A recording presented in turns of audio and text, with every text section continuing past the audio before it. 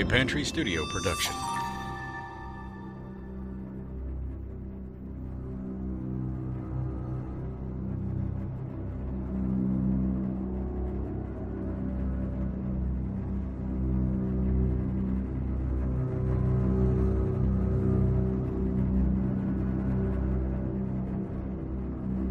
It's that time of year again, when night comes a little sooner, lasts a little longer, and the air gets a little bit more of a chill in it.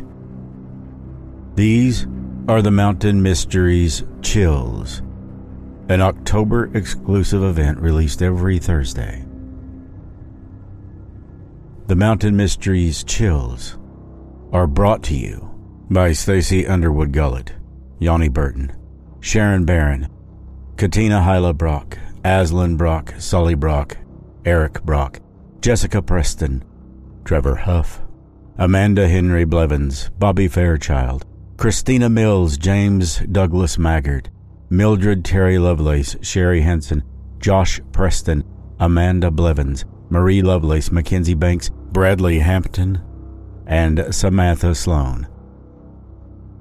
Our Patreons.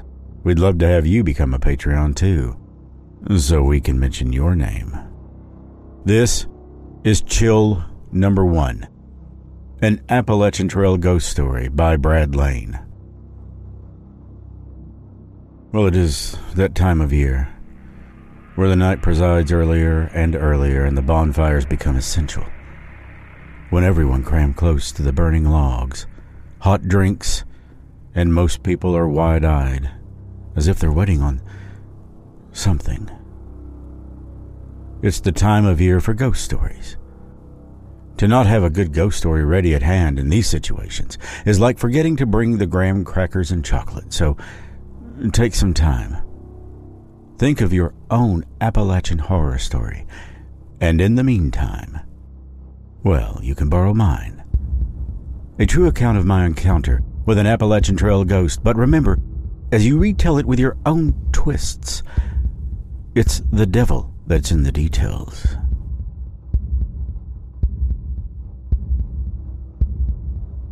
Well, it's taken some time for me to even process the events in my own head.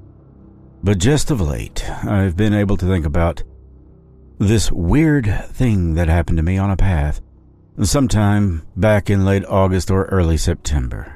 You see, I had a random week off work, and keeping a busy schedule, I felt that was a rarity. I was getting a little restless, and I knew that I had to blow off some steam for a bit and explore the great outdoors. Oh, of course, my first option would have been taking a ride on my Harley, but that wasn't going to be the case this time. For some unknown reason, the outdoors beckoned to me. On the account that I was so ready to go for a vacation, and no one else's schedule matched up for an adventure week, well, I thought that I'd just go solo and backpack alone. It had been years since I'd last backpacked by myself, and for some reason, I'd convinced myself that I enjoyed it. But when I dropped my car at the trailhead in Catawba, about 15 miles from Newcastle, I started hiking, and I noticed a different atmosphere backpacking alone kind of gives you. I couldn't shake how incredibly silent it was. I could hear my own breathing, and every now and then, I'd even turn and look over my shoulder to see if there was someone behind me. I was almost to the point of being anxious to begin with, but I said to myself I just had to get used to this new aspect of backpacking.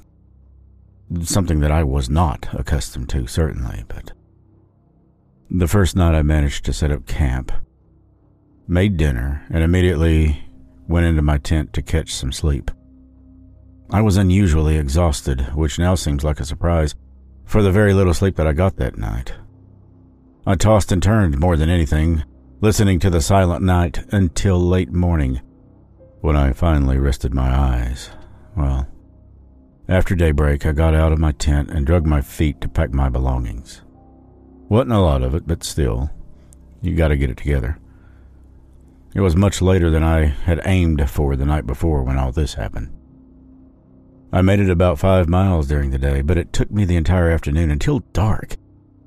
And man, was I tired. It seemed that without having someone to push me along my hiking, it was a whole lot slower than I gave myself credit for. I pitched the tent later on that night, filtered out some water, and started setting up my cooking gear in the dark. It was getting to feel pretty late, and with my limited light to cook under, I decided just to eat a pack of raw ramen noodles in my tent. So I opened a book and started reading and fell asleep immediately into another half-sleep and half-wrestling match for the night. But I remember at one point staring at the top of my darkened tent, not really sure if I was awake or not, and suddenly hearing the loud crunch of footsteps outside my tent. They were fast-going as they came, but with the footsteps came something of a grumble. I couldn't actually be sure, and I couldn't distinguish any actual words, but in my mind's eye, I was sure I heard something grumbling to themselves in a deep and agitated voice. I never even got out of my sleeping bag. Not experienced with some of the sounds of night and their magnification in the silence, I tried to convince myself that it was my ears playing tricks on me. And although I managed to stay in my sleeping bag that night, I didn't fall asleep again until early morning. The next day, I woke up. It was even later than the day before, and I was more tired than before. I made some kind of a half-ass attempt at making oatmeal and sit with my breakfast, unable to talk to anyone, even myself. I got my pack ready in the afternoon sun and headed out. About 3.5 miles later, I dropped my pack and sat watching the sun begin to disappear already. Fall. It's here. I managed to collect a fair amount of firewood by the time that nightfall had rolled around, and a small fire got that going, with a good collection of firewood piled beneath me. Under the reassuring light of the campfire, that gave me some security, but I started to become more at ease with the deafening silence of nature. I pulled a cigarette from my pocket and started a casual smoke as I put my feet up. When I tried to ditch the butt in my weakening flame, I saw that my throw was off and I landed outside of the ashes, so I got up to fix that mistake, and then to also stoke the fire a bit when I turned around to go back to my seat. And that's when I saw him. The light was low with this tiny little fire, but I could clearly see a man reaching down with a scorched hand for my firewood. He was wearing some kind of red plaid with large black burns tearing at his trim and a red ashy beard that smoldered at his face. He quickly looked up, and his vacant white eyes connected with mine. No color in them, they were just milky white.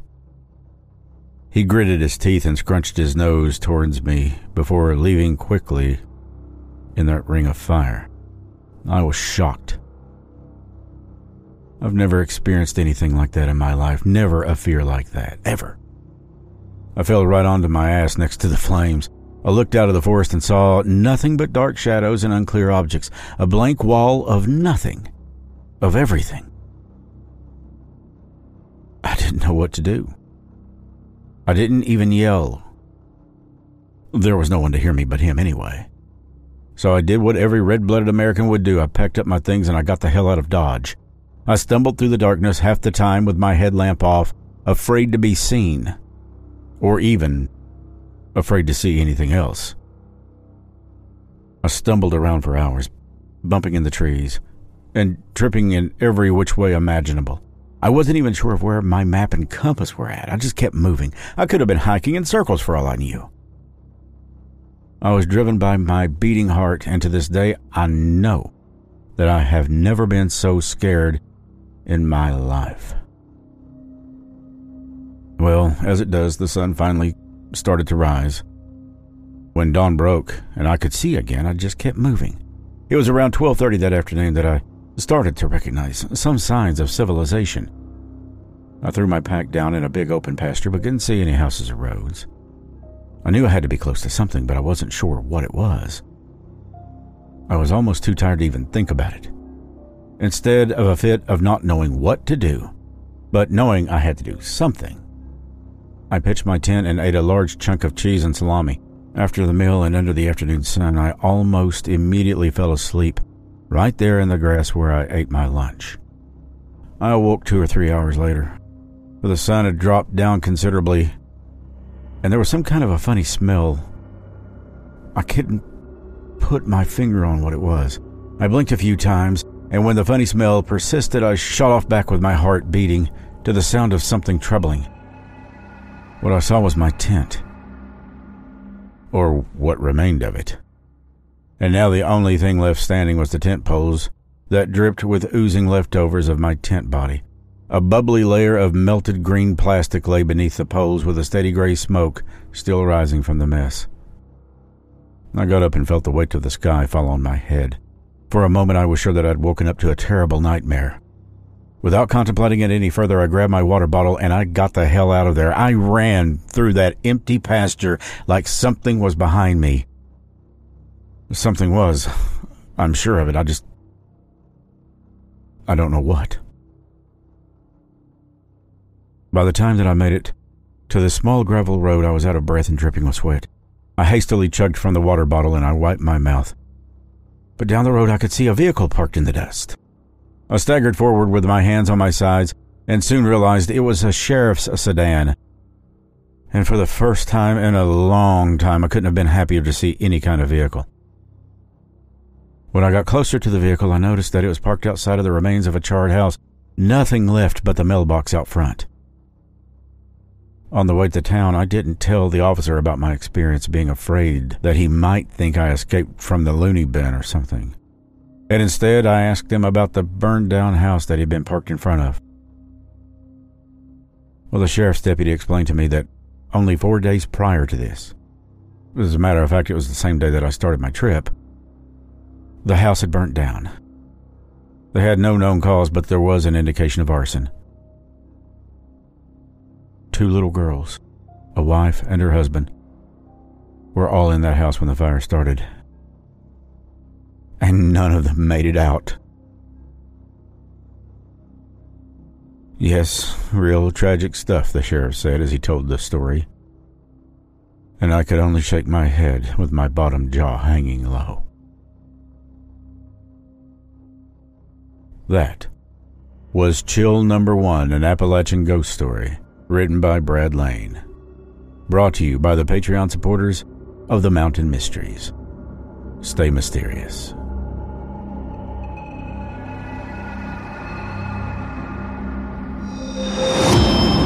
A Pantry Studio production.